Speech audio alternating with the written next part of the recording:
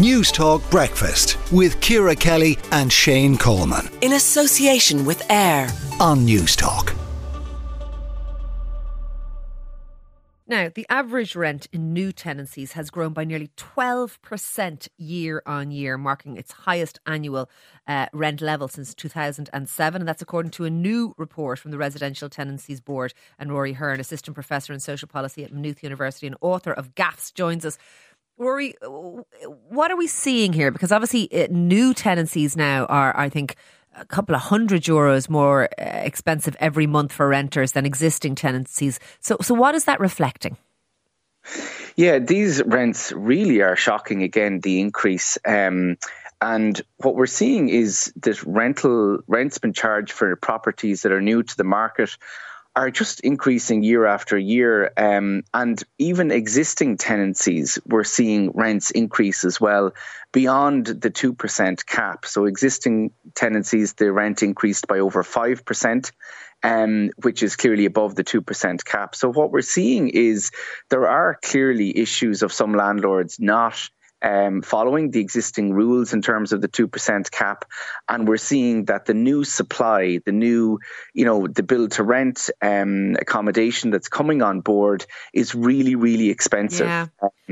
And how, Rory, are they getting around the 2% rent cap, the 2% increase rent cap? Because, it's there, it's in law. We have rent pressure zones, and maybe not the whole country. There's an argument that should be the case. But how are they getting around it? Is it just that tenants won't complain because they're so afraid of eviction and there's nowhere else for them to go? What are we seeing? That's exactly it. The tenants are terrified. We've seen over 20,000 notices to quit issued to tenants in the last 18 months alone.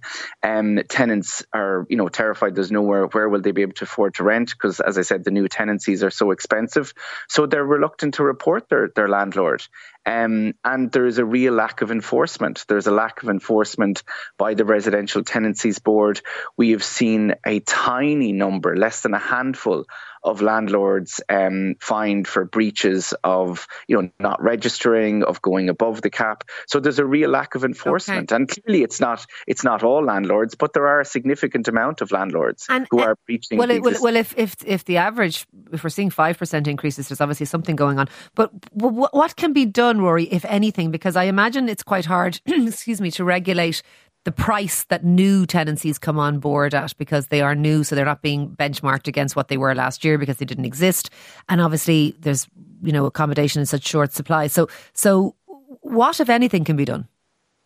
Well, I think we have to look at quite radical measures. I think that we do need to control the new rents coming to the market. In other European countries, they look at benchmarking rents according to general affordability levels. And clearly rents, I was looking at new developments where they're Griffith Wood, for example, 2,100 for a one bed, 3,300 for a two bed. These rents are not affordable or sustainable. So I do think we need to look at how can we control the rents of new units coming to the market. And I've also proposed that we should be looking at a 20% across the board reduction in rents, which would bring them back to 2020 levels. Rents have increased by 107% since 2012. Wages have only increased by 27%. Okay. So rents are completely out of whack with the rest of the economy. Very, very difficult for generation rent out there. Thank you for speaking to us on all of that this morning. That is Rory Hearne, their Assistant Professor of Social Policy at Maynooth University. The Pat Kenny Show with Aviva Insurance. Weekdays at 9 a.m. on News Talk.